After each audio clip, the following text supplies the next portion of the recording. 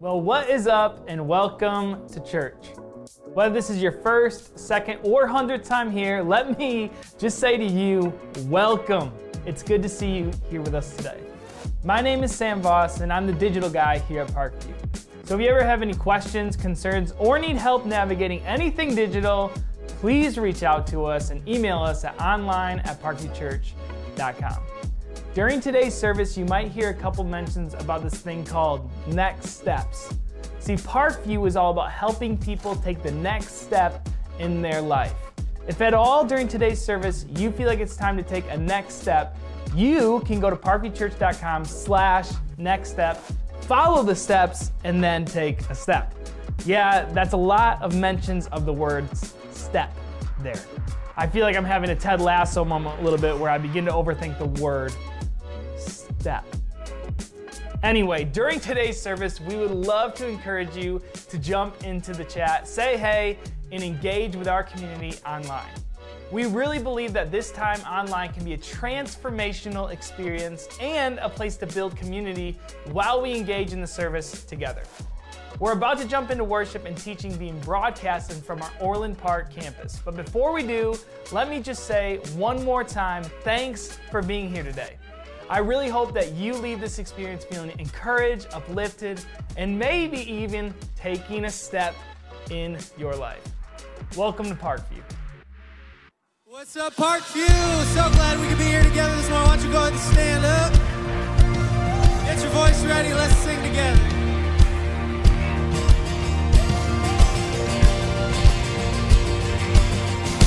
You can have my yes. Sing with.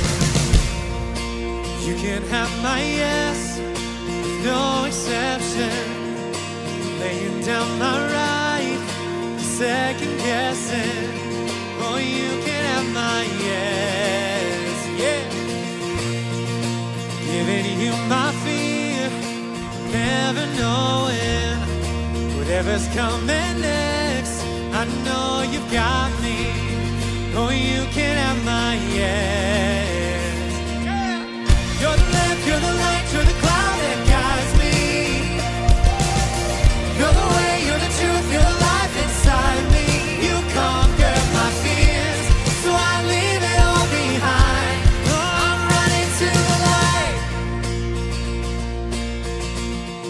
Giving you my dreams, giving you my dreams and my ambitions. Your presence is my prize and my provision. I'll answer when you ask, oh yes. Could come against if you are for me. Even in the fire, I know you got me. I'm giving you my yes again. You're the lamp, you're the light, you're the cloud that guides me. Oh, you're the way, you're the truth, you're the life inside me. You conquer my fears, so I leave it all behind. Oh, I'm running to the light.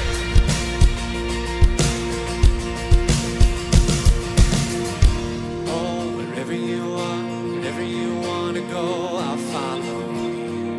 Wherever you wanna go, I'll follow you. Oh, wherever you wanna go, I'll follow. I'm running to you, God. Oh, wherever you wanna go, I'll follow you. Oh, wherever you wanna go, I'll follow you. Oh, wherever you wanna go, I'll follow you. I'll follow you. You're the lamp, you're the light, you're the cloud that guides me. Oh, you're the way, you're the truth, you're the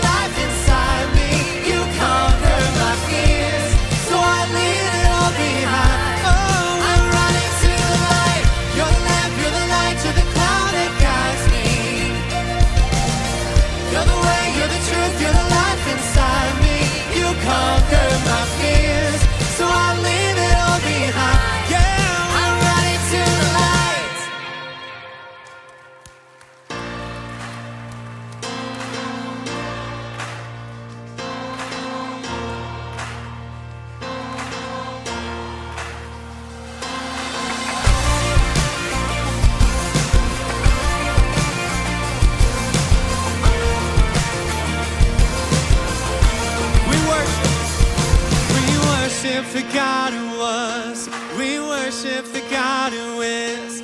We worship the God who evermore will be. He opened the prison doors. He parted the raging sea. And my God, He holds the victory. There's joy in the house of the Lord. There's joy in the house of the Lord today. And we won't be quiet. Oh, we'll shout out your praise. There's joy in the house of the Lord. Our God is surely in this place. And we won't be quiet. Oh, we shout out your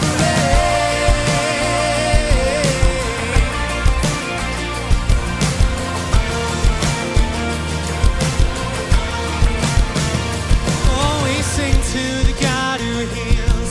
We sing to the God who saves. We sing to the God who always makes a way. Oh, He hung upon that cross and He rose up from that grave. My God, still rolling stones away. Come on! There's joy in the house of the Lord. There's joy in the house of the Lord today. Oh, and we won't be quiet. We shout out your praise. There's joy in the house of the Lord. Our God is surely in this place. And we won't be quiet. Oh, we shout out your praise. We were the beggars. Who are we? Now we're royalty. We were the prisoners. Now we're running free. We are forgiven, accepted, redeemed by His grace. Let the house of the Lord sing praise. 'Cause we were the beggars, now we're royalty. We were the prisoners, now we're running free. We are forgiven, accepted, redeemed by His grace. Let the house of the Lord sing praise. There's joy, there is joy in this house of the Lord today. No, we won't be quiet. We shout out your praise. There's joy in the house, there is joy. There is joy in this house. And we won't be quiet. Oh, we'll shout out your praise. There's joy in the house of the Lord. There's joy in the house of the Lord today. No, we won't be quiet. We shout out your praise. There's joy in the house. There is joy. There is joy in this house. And we won't be Quiet. We shout out your praise.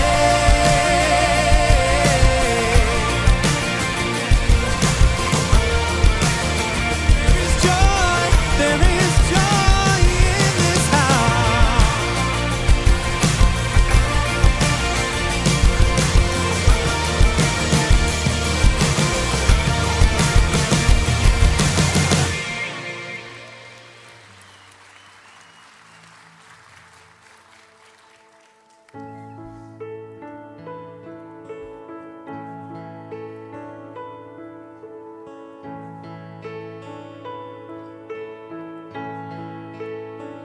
How great the chasm that lay between us.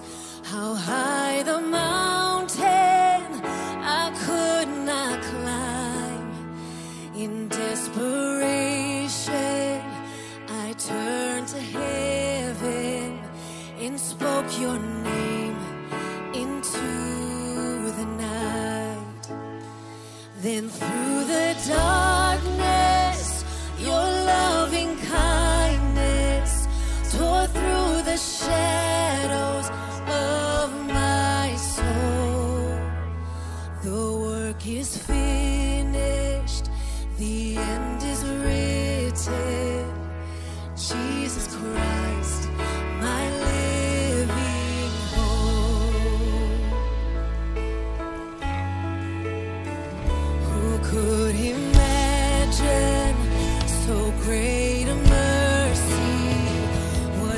could fathom such boundless grace.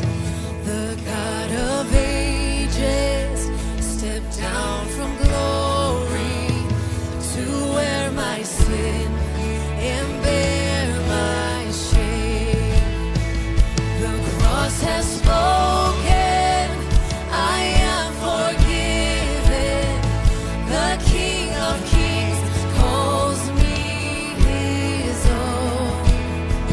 Beautiful Savior, I'm yours forever. Jesus Christ, my living hope. Oh, hallelujah, praise the one who sets me free.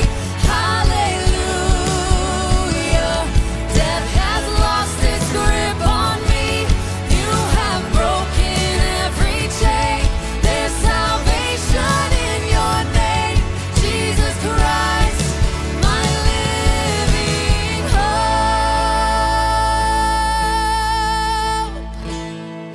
Then came the morning that sealed the promise. Your buried body began to breathe. And out of the silence, the roaring lion declared the grave has no claim on me. Jesus, yours is the victory.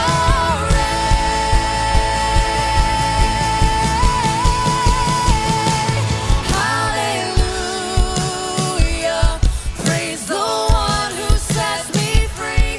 Hallelujah, death has lost its grip on me. You have broken every chain. There's salvation in your name, Jesus Christ, my living hope. Oh, hallelujah, praise the one who sets me free. Hallelujah, death has lost its grip on me. You have broken every chain. There's salvation in your name, Jesus Christ, my living hope. Jesus Christ, my living hope.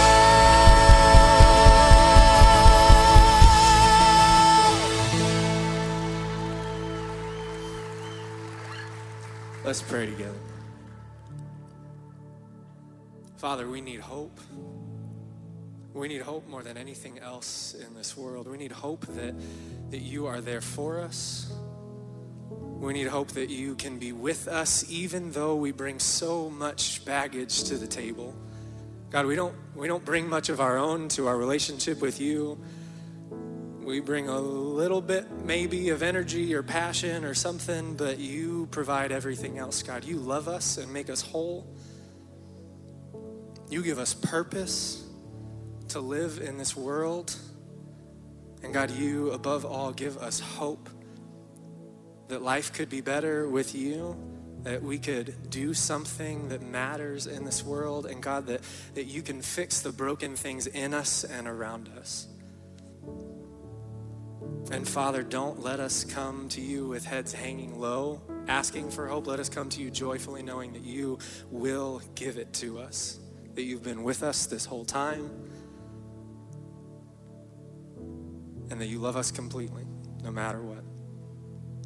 And Jesus, we pray in your good and your beautiful and your powerful name. And everybody said, amen. You can have a seat. Well, what is going on, everyone, and welcome to Parkview. My name is Kevin. I'm one of the pastors around here, and if you're just checking things out and you're not sure where to go quite yet, one of the best spots for you to go is to parkviewchurch.info. It's a web page we have built that shares all the information of what goes on around Parkview, and it's a good way for you to just kind of stay in tune with us. But you might also be navigating what it means even just to be around here in the first place, and I was thinking about that last night. You might be wondering what I was up to last night, and if not, I'm going to tell you anyway. I was at this event called a men's baby shower. That's a thing, and I'm not having a baby. I meant to like disclaim that up front. That's not for me. I've got some friends who are having babies, and I went to the men's one, and then there was also a women's one too. So there were 2 gifts that had to be purchased for these people. And I'm a good friend, so I went, of course. But as I was there, I had this moment of like, what am I doing here? Like, what happens at things like this? What am I doing here? How does this whole thing work? Is something weird going to happen? And why do I say that? Because for you, coming to church in the first place might feel slightly similar. You might be like, what's going on around here? What happens? Is anything weird going to happen? And if that's in your brain, I would love to invite you to this thing we do called Discover Parkview. In just a couple of weeks, on the 27th of February, we're going to get together with some of our staff and pastors.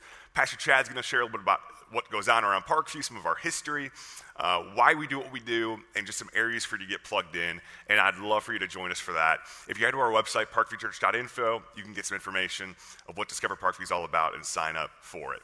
Now, one other way to get plugged in around here is by giving and generosity. And one way we do that is by partnering alongside some of our local ministry partners in our community. And 2 of those are Journey and Pass, which you might have heard about in the past.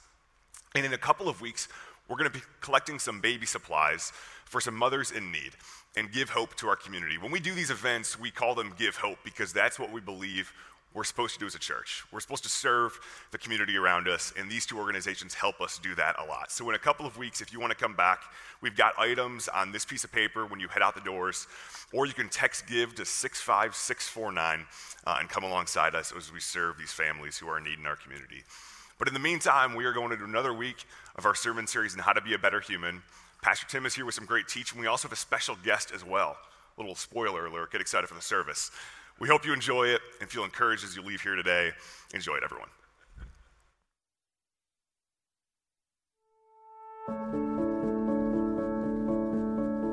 My name is Jake, and this is my story. I've definitely struggled to be gentle with things that I believe are the exact right way to do something, and I'm very much upfront with them that I think that they're wrong, and I'm not always very gentle in how I do that. Gentleness isn't a sign of weakness for sure.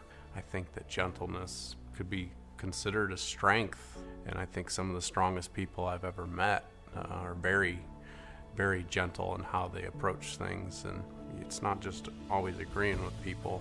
I think it's just how you're able to disagree with people, but do it in a very, gentle and controllable manner.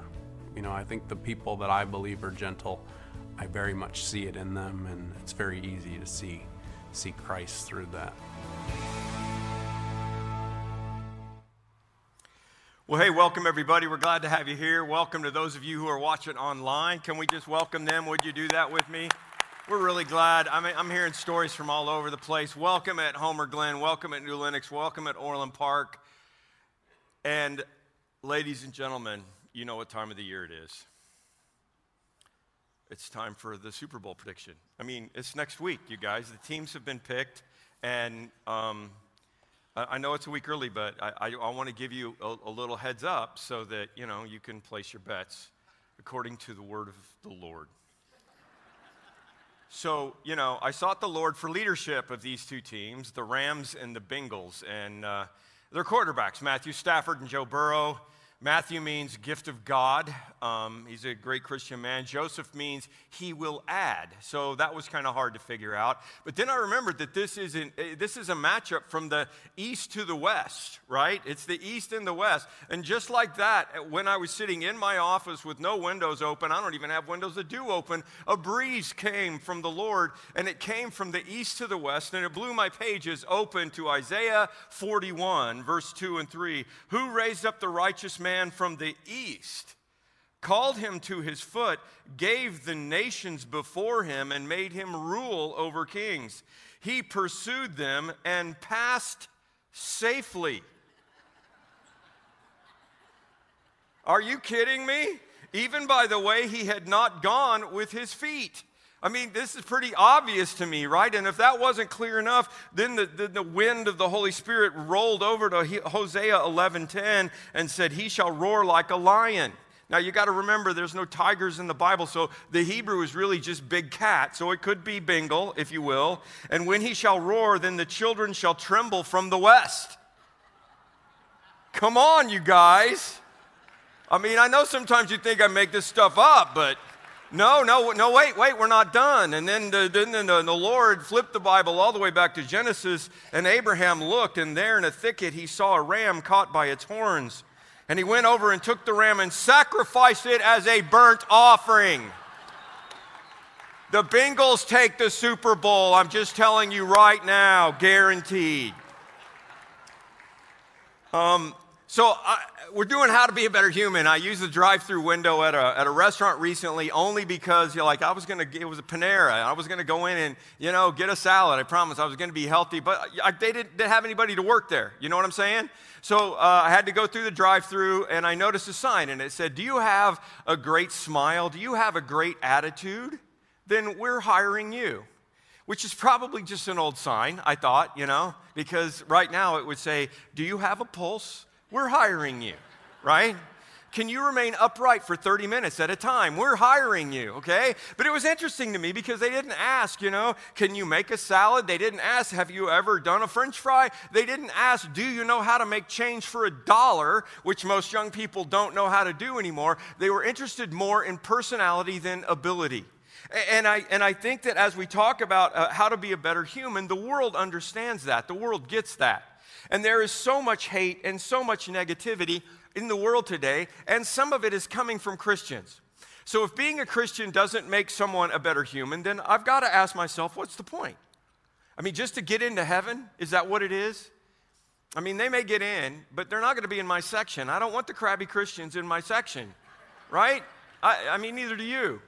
So we're talking about how to be a better human, and obviously as Christians, and if you're a Christian, as a believer, you know that you want to be a better human. You should be a better human, and we've been talking about the fruits of the Spirit. How do we farm for the fruits of the Spirit, all right? These are like the fruits of the flesh, the impulses, right? And then this is the spirit value that goes around them, that goes on the other side of them, that gives us joy, peace, patience, kindness, goodness, faith, gentleness, and love, okay? And self-control. We're going to talk about gentleness and self-control today. And when I was putting this message together, I was thinking, oh, the men are going to tune me out, right? Because when you hear gentleness, you probably think of Bambi meeting Thumper, right? You think about how to act around your mother-in-law's cat when she's in the room, right? Or if you suspect she has a secret camera. And you're saying to me, if you're a guy, Tim, gentleness might be okay in the church, but it's not going to work Monday at the office. And self-control, PT, I've heard you say before that self-control is a bad translation. It's an oxymoron. You know what those are, right? It's two words that conflict, that make something together, like jumbo shrimp. That's a conflicting oxymoron. Rubber cement, very famous oxymoron. Short sermon, oxymoron. Government intelligence, oxymoron. Cubs win. Never mind. And truthfully, self-control is an oxymoron. It is. Those two things don't go together. So no matter how hard we try, we cannot master ourselves. And let me assure you of this right up front. Apostle Paul said, so I find this law at work. When I want to do good, evil is right there with me. For in my inner being, I delight in God's law. Feels right? But I see another law at work in its members of my body, waging war against the law of my mind and making me a prisoner of sin. I mean, I want to do good, but evil is right there with me. My inner being, I delight in God's law, but man, I have a hard time pulling it off. I was reading a post by a pastor at another church who had done a survey of what people wanted to hear from the fruits of the Spirit, because they weren't going to combine them like we were. They weren't going to do like 9 weeks. They were just going to, pick some that people wanted. And he said 90% of the people on their form said they wanted to talk about self-control. So what's the problem? Well, the problem is we aren't whole. Can you hear that? When I'm whole, I live under the control of the Holy Spirit, and I can be a good human. But the more broken I am, the more hurting I am, the less of the Spirit I normally rely on. And it's easier for me to reach for a medicator, right? Like food or shopping or drugs or sexing or working or scrolling, whatever it is, to make the pain go away. because the medicators become our addictions because they actually work, okay? This is the problem. They actually do work for a little while, right? So you as an unwhole person, as the Apostle Paul is writing Romans 7, he's like, I find this law at work within me. I want the good, but then I become less than whole. I become tired. I become hangry.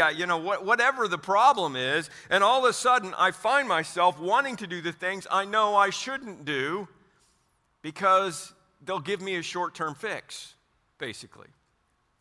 And they're GMOs, okay? So we've been talking about farming and fruits and GMOs because I hate them. And so we've talked about what, genetically modified organisms we tend to put in ourselves to give us the fruit of the Spirit. So first week I talked about joy, and it was alcohol, it was drugs, right? It was substances. It could be food, it could be sugar, it could be caffeine, whatever it is. But joy, I think a GMO that we use is substances. And then we talked about, anything that gives you a dopamine hit so that you're artificially happy. That even happens as you're scrolling on your social media. They know so much more about the brain now. If it feels like you're addicted to your phone, it's because you are, because you get a dopamine hit every time you look and you see something going on. And then we talked about peace and patience and how that was sunshine. And there was nothing wrong with it, but we all know that when we're in the sunshine, even if it's a sunny day out and it's still only 19 degrees, that still helps us. But if we're dependent on it, then that's not going to be good, because sometimes, at least around here, there's not sun, right?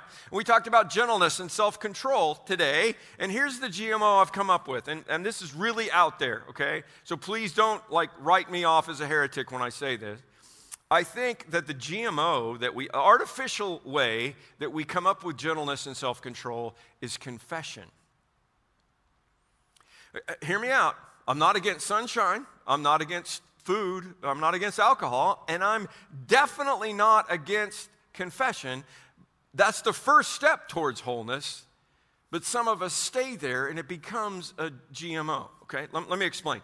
Most of you grew up doing confession, or at least you were supposed to, okay? At least 70% of our congregation grew up Catholic. I won't make you raise your hands. I've never been to confession, but I have seen a lot of mafia movies. So my understanding of it is, as I understand it, I think the first thing that you say is, Father, forgive me for I have sinned, right? And then the priest says, how long has it been since your last confession? And then you lie. This is just my understanding of, what I know from, the mafia. You lie and you commit a venial sin right at the beginning of your confession of sin. That's really awesome. And I've heard a lot of people tell me that as kids growing up, they really didn't even know if they'd done anything wrong. So you can't go in there empty-handed. So they just made something up, They lied, like they said, well, I've told a lie, which I just did right now, because they don't know. But here's my question. Why does the priest ask how long it has been since your last confession? Because he knows that confession is something that you have to do over and over again. And then he absolves you and you go back out and you do it some more, okay? And what about the rest of us? No different for me growing up. I mean, I hate the word Protestant because that means protest, and we weren't doing that. But anybody that's a non-Catholic, if you grew up in a church, then you did repentance, right? Did you ever repent? I'm sorry, I have to say it that way. Did you ever repent of your sin? In the messed up old school way, we used repentance, okay? You come forward at invitation time and you rededicate your life, right? I remember a story about a guy who was really a bad dude, and he just couldn't get his life together. And every Sunday he would go forward at the Baptist church and pray, fill me, Lord, fill me, Lord, fill me. And one week, one of the people on the front row just said, don't do it, Lord, he leaks. Okay? And that's the truth about confession. That's the truth about accountability. And accountability is the first step, because you've got to admit your junk. Okay? So just hear me go all the way with this. If you're worried about porn, please get an internet filter. Okay? Please do it. But listen, I'm an internet accountability partner with several people who have admitted to me that if they really wanted to look at porn, they still figured out ways around it. Right? find another computer, find some way to meander through your phone to get to a different place that nobody's going to know about. And sure, you can look good to your accountability partner, but you're really just this, right? So what I mean is, it's not just about being a better human on the outside. It's about being actually transformed, okay? When you just look good from the outside, you're one of the Pharisees. I mean, you can say that you could not look at porn and do other things that are just as bad if your heart is on the inside, right? Do you know what I'm saying? So if you're really a growing tree, Jesus said, remain in me and I will remain in you. I'm the vine and you are the branches, then you're alive. But if you're not, then you're cut off and you're dead and your fruit is fake. And if you have to have confession and accountability forever, then you haven't really been transformed and you're faking your fruit. The goal in AA is to get to the point where you're leading others out of addiction, right? Not just to go back and start over again. I mean, it's like me and coffee, okay?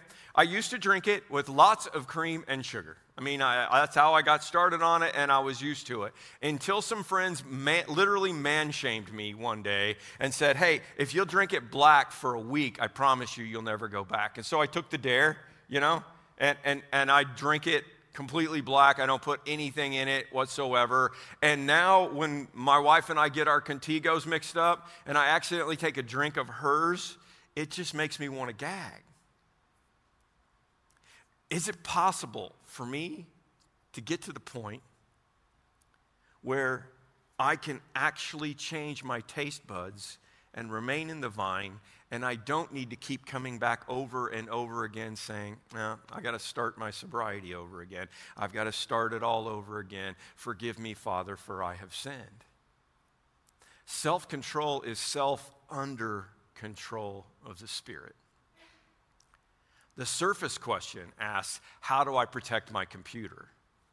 The deeper question is, what is so broken inside of me that has me pursuing counterfeit intimacy from a screen? That's the deep question. I'll take another shot. How about shopping? Instead of saying, oh, I need to fix my problem, right? We say, I'm going to fix the problem. And what am I going to do? I'm going to take Dave Ramsey's advice and I'm going to cut up my credit cards, right? Or stick them in the freezer. That's another thing he tells you to do. Put it in a block of ice and stick it in the freezer so you have to at least thaw it out before you go and do something. And you know what? That works. That works. So what are you going to do about shopping? I thought of the way that you could really do it, and that would be to trick Facebook and Google, who live in your phone, and just only talk out loud about stuff you don't like. Think about it, right? So they will only put things on your feed that you won't be tempted about. Go Cubs, go! Hey Siri, find me a Brussels sprouts recipe, right? And you just keep going like that, and you're never going to have the ads, and then you won't be tempted. But what I'm saying is, what if you could really be transformed? What if you could really be a better human? So what's underneath the issue of the lack of gentleness? Let's get underneath and find out what this stuff is, right? Well, why are we harsh? What does harshness accomplish? Distance. Think about it. If you're not gentle, you're really making distance. Harshness is a wall. It's a barrier that keeps people at arm's length. Paul knew this too, because right before he gives us the verses on the fruits of the Spirit, he says, stop biting and devouring each other. Do you remember that? Stop biting and devouring each other. And I don't know, maybe it's different for you, but I'm not getting close to someone who is trying to bite and devour me. Nobody looks at a harsh person and thinks, yeah, we should grab a beer, right? That just doesn't happen. And he wrote that letter to a church, to the people who had devoted their lives to Jesus and apparently still had the ability and the tendency to bite and devour each other. Have you ever been to that church? Okay, but we do it too. And don't we usually hurt the ones that we love the most? Don't we usually pounce on our spouse when they strike a nerve in a way faster than we would with somebody else? Don't we lose our cool on our own kids who have decided that green beans are way over the line and how dare you cook them for dinner? We don't yell at somebody else's kids about that. We're not harsh with somebody else's kids. We're harshest with the people that we're close to. So here's what has to change. And here's what we've been after in this whole series. We don't get to ask, when we don't ask the why questions, we're going to go back to being fruit fakers, okay? That's the important thing. You got to ask yourself why. Why is it that I'm looking for false intimacy on a screen? Why is it that I can't stop shopping? Why is it that I have to have alcohol at night to sleep? Why is it, okay? That's what we have to ask ourselves, because if we don't ask, then we're fruit fakers. And when we do ask why, and we figure out what real God-given need is going on inside of us that we're ineffectively trying to meet with our behavior, we become fruit farmers. And that is our goal. The word Paul uses for gentleness is a disposition that is even-tempered, tranquil, balanced in spirit, and unpretentious. Okay? That's what it is. It's all of those sounded like synonyms until I got to unpretentious, and I started thinking about that. And it's a funny word. And I know, most of us don't identify with it, unless you're a barista. I mean, this guy does. You want coffee? You mean coffee Americano, right? I mean, that's pretentious. So to be unpretentious, to be gentle, we have to wear our weaknesses proudly. And that's why we're not gentle. I don't think we're harsh because we're trying to make people feel afraid or bad or small. I think we're harsh because we're afraid to be real, to be unpretentious. Gentleness means not snapping back at an insult, not powering up when you don't get your way. It means wearing your own weakness proudly instead of putting it on display. And it's scary and it's vulnerable and it could legitimately hurt. But what about long-term consequences of gentleness? Well, thank God, those are positive. Listen to Paul's relationship with his weakness in 2 Corinthians. Therefore, I will boast all the more gladly about my weakness, so that Christ's power may rest upon me. For when I am weak, then I am strong. You see, true strength and resiliency and power come from God himself, and that's positive. And what does gentleness do for our relationships? Well, again, a gentle person is an approachable person. You're not afraid to show your weakness to them because you know they're going to be gentle with you and they're going to give you grace, and that will make you be willing to open up yourself to them. And then you can actually have a real relationship instead of this kind of a relationship. Gentleness is a pathway to authentic relationships because it's the opposite, because the opposite of harshness is about protecting yourself from anybody getting to see the real you, getting to see the real things that are going on inside of you. A gentle person isn't afraid to be honest and vulnerable because they know how loved they are. That's the fruit of the Spirit. They're connected to the vine, and they know that if someone doesn't want to be close to me, doesn't want to be messy with me, it's okay. But if somebody wants to know the real me, I'm going to be real with them, and that will make me a better human. What about self-control?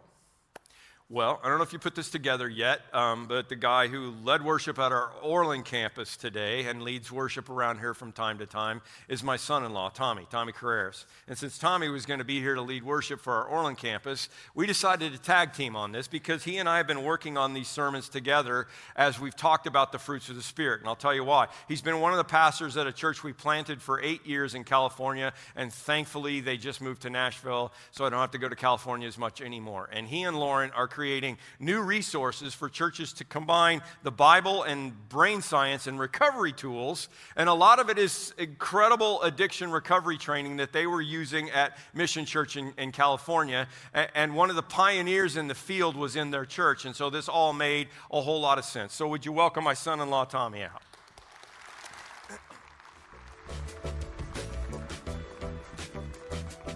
I will tell you, feels a little strange to not have a guitar on, so I will not be singing the rest of this message to you. But that would actually feel a little more normal, but that's going to be okay. So bear with me on the guitar thing. I might accidentally strum a couple times. It's not weird. But really, I'm actually glad to be able to do this part because, Tim mentioned we've been working together a little bit on this series. I've actually been writing Tim's messages for years now. And so it's really nice to get to just do it myself. He doesn't get the jokes right. And so I'm really happy about this. But in all honesty, I've gotten to lead worship here over the last 6 months, like 6 times, and it has been such a gift because I love it here. I got baptized right there. Who else got baptized right there in a pool here? Yeah, it's the best. I don't know what brought you to Parkview, but I came here to date Tim's daughter. I know that's not the normal path. It ended up working, which is great. I wouldn't suggest it necessarily, but I came for the girl and stayed for Jesus, and it all worked out. But I'm really happy to be here, and that's a perfect segue, it feels like, to self-control. So let's keep talking about self-control.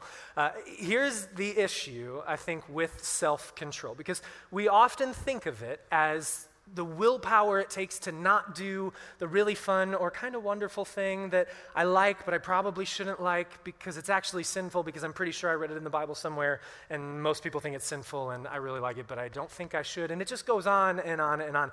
But again, self-control is a fruit of the Spirit. We're talking about fruit that actually grows, and it can't really be willpower if it's a fruit, because fruit doesn't try hard to grow. It grows effortlessly in the right conditions.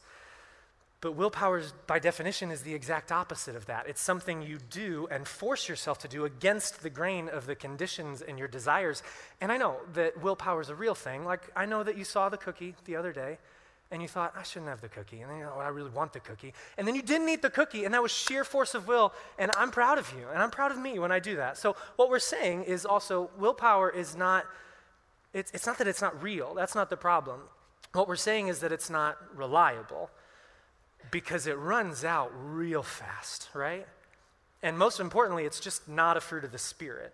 Better willpower with corrupted desires for things that hurt us, but the ability to say no, that's not the end game. That's not really what God's trying to make us into. And the problem also is that the Spirit-led pathway to more self-control can't be to control myself more, because controlling myself more would take more self-control. And it's just this never-ending loop. Have you ever been on that never-ending loop to think like, next time I'll make it right. Next time I get it this time. This was a bad thing this time, and I really feel guilty enough, and I think that means I can get it right this time. And then somehow you find a way to get around that the next time that it comes up, right? So we've got to try and approach it in a new way. And I'm going to draw you a picture, because why not? Here is your tank. You have a tank. It's a good picture, right? To clarify also, I'm not saying that you are a tank. I'm saying you have a tank. So you have a tank, and this is everything that you've got in you. And these are nozzles. I don't know, like maybe something like that. There's a little whatever. But you have a tank, and it has nozzles on it. And these nozzles are really important because they're a very good thing. You play with your kids, you expend physical and mental and emotional and relational energy at work, you care for a friend that needs you. Everything that is in your tank ends up going out of these nozzles. And some of the nozzles are good, and maybe some of them you got to turn off a little more often. But the idea is that this tank has and holds everything that you have to give in your life. All of the good things. And sure, willpower's in there, but joy, motivation, energy, passion, interest, love, all of those things fill up the tank. And that's what we give to others from. And you and I both know that we have this tank. How? Because we know when it's empty, right? We know when we're hangry, for example. Life can be relentless on the tank because it's supposed to be way up here, but there's no point in drawing it there because normally, anybody feel like it's more like around there all the time? Everything gets zapped from us because life is relentless. And all of these nozzles are good things, but everything is pouring out of them all the time, and everybody needs something, and everything takes too much energy, and I didn't get enough sleep, and all of it. And then we start running on fumes. We run on the fumes of what small amount is left inside of us. And then if the nozzles are open wide, there's nothing left inside because everything that goes in just comes out, right? We perform poorly when this happens. We're relationally absent. Our attention falters. And eventually we just snap. And snapping sometimes is harshness, but this running on fumes also means that we're desperately attempting to put more in. And we're trying to fill up our tanks. But the problem is that when the tank is empty and we're running on fumes, and all the nozzles are still open, so things are still expected of us, we end up not just running on fumes, but trying to fill the tank back up with the most attractive and least helpful things. We've all got our list, right? Netflix, sugar, caffeine, doom scrolling on your app of choice, porn, you name it. There's a million things that are really attractive when the tank is empty because they have just enough fumes to get maybe something out, or at least avoid the feeling of emptiness. But the problem is that they feel good in the moment and they give us this hit of dopamine, but they trick us because they do nothing for us long term. They don't fill the tank. Any fumes don't actually get us back to the top. And that's why, because they're hurting us, we have to move the conversation about self-control back a few more steps. We're trying not to do these bad things. We're trying not to yell and not to look and not to eat or drink or smoke or not to do the things that for some strange reason are incredibly attractive to us even though they hurt us. But that sounds like a never-ending battle. So when we move it back, we can realize that the things aren't the problem. The caffeine and the social media and the Netflix aren't the actual problem. And it's not even really our desire for the things that's the real problem. And when we move it back, we start to see that there's a new problem. And it's a lack of self-control is a desperate, unconscious cry for help. It's not a things problem, and it's not even a desire problem. It's a symptom. My lack of self-control is a symptom of the real problem. And the real problem is unmet needs. And you think, even though I slept, even though I eat well, even though I exercise? Well, yes, because you were designed to have a full tank, and you most often don't have it. And you have a life to give away when you have this full tank, and you don't need these fumes, and everything goes a lot better. And so we have to figure out how to live on a full tank so that the things that we need don't feel so, like those things that are attractive don't feel like we need them so much. Because the reality is that God doesn't want self-control from us. It's not something he's hoping that he can give us so that we can make him look like not as bad. We can stop making him look bad. Or maybe he wants it from us because we'll stop annoying him finally. It doesn't look like that. He wants self-control for us because it's a better way to live. And we end up as better humans. And he wants us to have it because he loves us. And so we have to make this practical because the idea of a full tank seems fine, but we have to know what it really means. And so the first step to that is starting to act like self-control is not about better performance in the moment. It's not about more willpower when the temptation comes. It's about better preparation before it ever comes. Those nozzles, the ways that you and I were created to give something to the world, they're actually a really big deal. There are people in the world that only you can love. And maybe you're not feeling like the all-star of the Christian faith at times, or maybe you're still confused about it all, or maybe you know you have this whole lineup of baggage that you're trying to get rid of still, but you were designed to give something to the world. And if you've got a spouse, you're the only one they've got. And if you've got kids, they are the ones that count on you the most. Your attention and love for them literally serves as the basis of their entire identity and how they approach the world. So what you do matters. The way that you love, value, and develop people in this life has lasting effects, not just on them, but on everybody else that will come after them. And so whether or not you feel like it, God designed those nozzles on your tank to be an impact on the world. And so we have to live with a full tank. And Paul says this perfectly in Ephesians 2. He says, "For by grace you have been saved through faith, but the big question is why? And the why is for we are God's handiwork, created in Christ Jesus to do good works, which God prepared in advance for us to do." And so what we give to the world matters. And if we have a full tank or not, matters to everyone. You and I are worth the preparation, whether we feel like it or not, because people are counting on us. And that means we have to keep our tank full. And now, if you're going to keep that tank full, and we have all our needs met, the first thing to staying whole is actually knowing what actually fills the tank. You have to identify your real needs so that you can get them met and ask for them. And I can't go into much detail about this right now because Tim's a jerk and he gave me less time than he gave himself. So, because of that, I've got a worksheet for you. We've got a worksheet because Lauren and I actually just created something similar called a Recovery Rhythms Guide. And the whole point of it is it's a tool to help you sit down and make an intentional plan to recover what you lose through those nozzles on a regular basis. It's a plan for making sure the tank stays full, so we don't have to make desperate attempts to run on fumes when it's empty. And the idea is that when we can do this too, when we have the right activities that meet real needs, we actually can give our lives away and not lose all of our life in the process.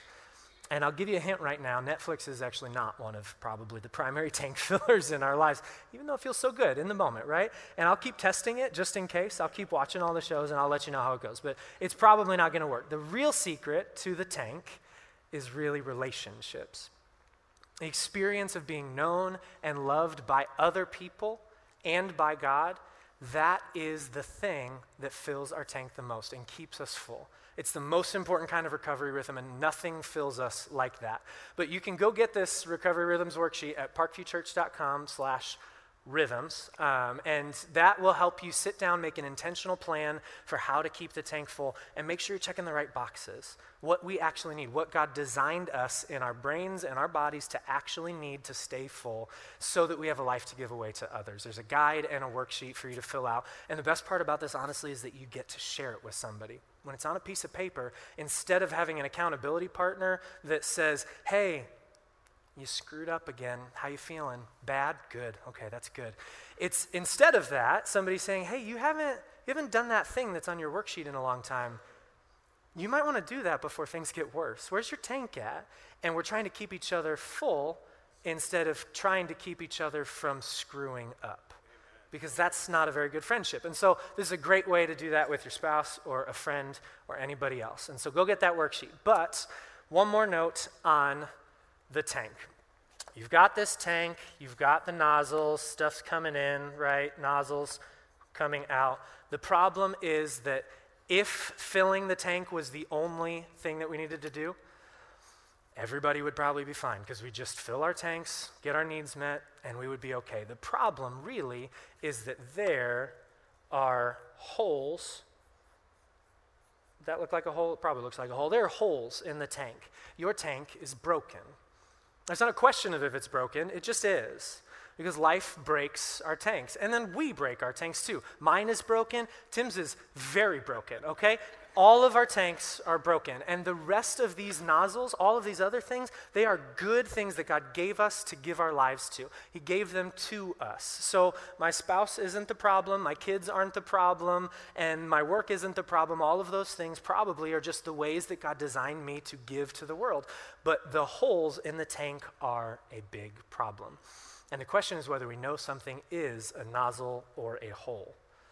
Constant stress, never-ending anxiety, total fear about what could happen, that is a hole in the tank. It needs to be addressed and repaired. Fear that you're running from, or past trauma or hurts that you're trying to forget, which by the way is impossible, well, that's a hole in the tank. And nothing can fix that except addressing it and repairing it. Toxic relationship patterns that you walk on eggshells all the time, or you can't be honest with each other. We talk about each other's others' problems instead of our own. Patterns like that, where we're holding on to resentments or unforgiveness, those are holes in the tank, and they need to be addressed and repaired. And good recovery rhythms don't do that. Input and self-care cannot solve or bypass a hole in the tank. Everything, all the extra sleep we get and the exercise and all the good things we try and do for ourselves, all of it will miss the nozzle and go out the hole, and then boom, we're down at empty again until they are addressed and repaired. And what happens when our tank is empty? We have no self-control, and we keep reaching for the things that hurt us. And so those holes need to be repaired. They desperately need to be repaired, and that is work that has to be done with trustworthy friends that will give you the right kind of grace and help, friends that can love the real and messy you and walk with you as you take brave steps toward change, It has to be outside of you. Sometimes it's a counselor or a program that can help you identify what core issues are and help you rethink them and challenge them and take those steps. And God wants all that for us because this repair work is where he's waiting for us. He wants us not to just be better at putting stuff out of the nozzle and giving to the world. He just wants us to be whole because he cares about us. And he wants those holes to be repaired. And 99% of the time, it's probably 100, but I'm probably not allowed to say 100 about anything. So 99.5% of the time, that work has to be done with God, but also with people. Because nobody in the world can see you like somebody else who loves you can see you. And we can't see ourselves that way. And you know this is true because you know how to fix everybody else's problems very clearly, but somehow it's not so easy with our own, right? I know about everybody else's problems. It's really easy. But that's also why we made that offer a couple weeks ago. If you remember or you heard this, Parkview will pay for your first counseling session, which is fantastic because that's a great next step for a lot of people, and it should be. I've been in counseling. My wife has been in counseling. I think everybody should be in counseling at some point in their life, so take the opportunity now and get your first session paid for and get to talk to you'll get to talk to somebody on staff about finding somebody that works and they'll follow up with you. It will be awesome. But no matter what your next step is, self-control has to become about wholeness. It's not about strength and it's not about willpower. And so we have to stop beating ourselves up about not having the willpower in the moment. We need to start moving toward wholeness. And when we repair those holes, what God pours in actually stays. We can finally be full of all the things we need, full of his Spirit. That's the whole point of this, is that we're full of his Spirit so that we don't have to look elsewhere to get our needs met. So self-control is about better preparation, and being able to say no to things that hurt us just happens to be a really good byproduct of that. So thank you for letting me talk to you instead of sing to you. And also Tim just really needed to have the last word like he always does, so welcome him back up also. Great job. I could say snarky things, but I'm so happy to have the 3 son-in-laws that I have. It's amazing. So here's what we're going to do, okay? We've been doing something that has to do with farming every week, trying to, like how do you take the bad stuff out of the soil or add the good stuff to the soil? And here's a really fascinating thing. In Malawi, where we work, they farm, but they farm very badly, because they don't understand crop rotation. They don't understand that you can't just plant corn every year. And if you do that, you take the nutrients out of the soil and you have to put more fertilizer in, and it doesn't work very well. So my idea for us on farming the fruits of the Spirit this week, and especially self-control and gentleness, is fasting. Jesus said, when you fast, he didn't say if you fast, he said when you fast. And the discipline of fasting is all through the Bible. And what is the idea? The idea is to change the rotation, okay? It's to not keep doing the same thing over and over again. It's crop rotation. That's what we're going to do. So what do I mean by that? Well, everybody starts freaking out thinking it has to be food. And listen, I think food is probably a great thing to do. It doesn't have to be all food. One of my other son-in-law, Ash, just did 21 days without eating food. He just did juice and a little bit of broth and did 21 days. You can go without food for a really long time, and you'll feel great. But if you have food insecurities, if you have body image issues and eating disorders, please don't do food. But whatever you fast from, it should be something that you will notice and miss, and it will be something that will give you a prompt that you miss it, so that when you miss it, you can pray about how you will survive without getting that thing that you're fasting from, okay? It took me 1 week to go from sugary, milky coffee to black coffee. And once I got there, I never went back. So what else could you do? A technology fast is probably a great idea, all right? How much time do we spend with a screen in front of us? Delete all your social and gaming apps from your phone for a certain amount of time and don't do it. Log out of your social media accounts on your browser and don't do it. Set a time each evening to put your device in another room and don't engage with it until morning. Whatever it is, it doesn't have to be a giant step. And of course it could be alcohol. Of course it could be, many of you grew up with Lent, and I heard stories of Lent like, oh, my dad gave up whiskey and switched to scotch for Lent. That's not really going to help you, okay? And we're going to come up with some great ideas for you as we approach the Lenten season, because I think it's going to be a great idea. But this is not like me to you saying everybody ought to do this. I'm just saying if you want to understand self-control, there is willpower involved in it. And it could be removing some stuff that you don't need, that's getting in your way. It might even be some healthy things, whatever. If you're addicted to, exercising, maybe you should take a week off. You figure out what it is and watch the soil fill up and figure out how to be filled. And here's my closing scripture. I pray that from his glorious, unlimited resources, he will give you mighty strength, all right, that's self-control, through the Holy Spirit. May your roots go down deep into the soil of God's marvelous love, so that you may have power to understand how wide, how long, how high, and how deep his love really is. May you experience the love of Christ and be filled with the fullness of his Spirit and the power that comes from God. It's all about God's love controlling me, so that I have the inner strength to control the other things in my world. Let's pray.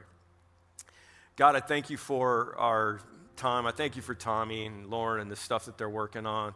Really, probably a lot of us know this stuff, but man, it's when you think about it from the diagram, when you think about how often we're empty and how much we fill up our life with stupid stuff to try to fill it back up, instead of you, instead of the whole things that make us whole, it's alarming.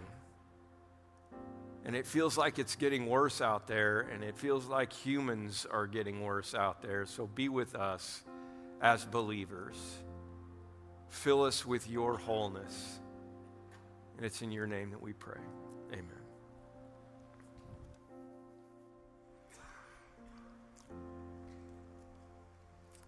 Well, we're going to take a few minutes and take communion together.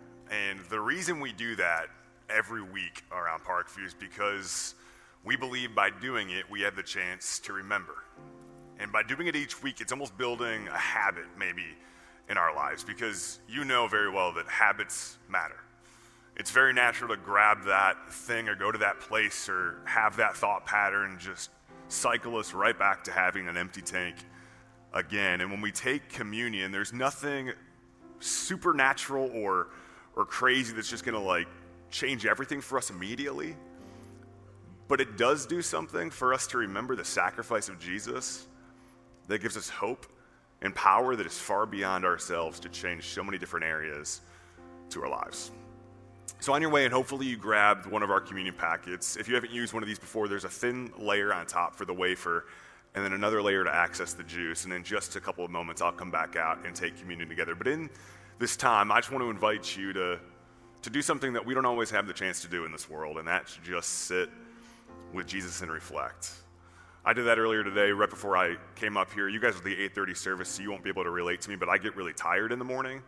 And I was sitting in the office, and I was like, I got to get some energy before I go out there. And I just went to go get some coffee, and I was like, if I chug this coffee, I'll have some energy.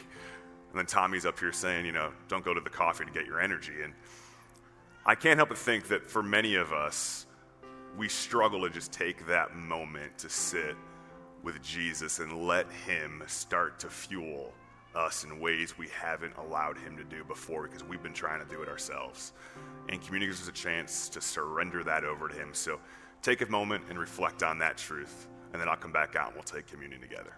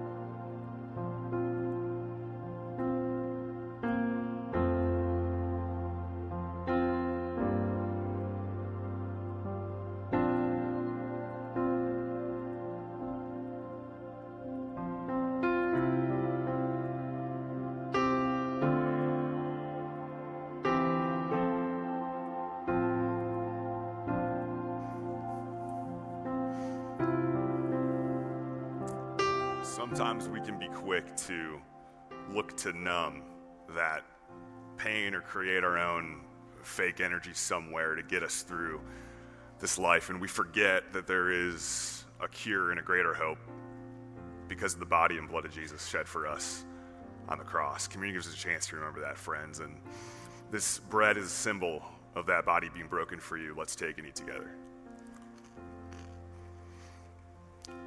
And the juice, which represents the blood of Jesus shed for each and every one of us, take and drink.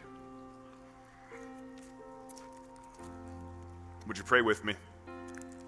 Heavenly Father, thank you for doing what we can't do, and that's transforming us to have a better life. God, to have fuel that can only come from you, and Lord, to have the knowledge and the encouragement to live that out this next week.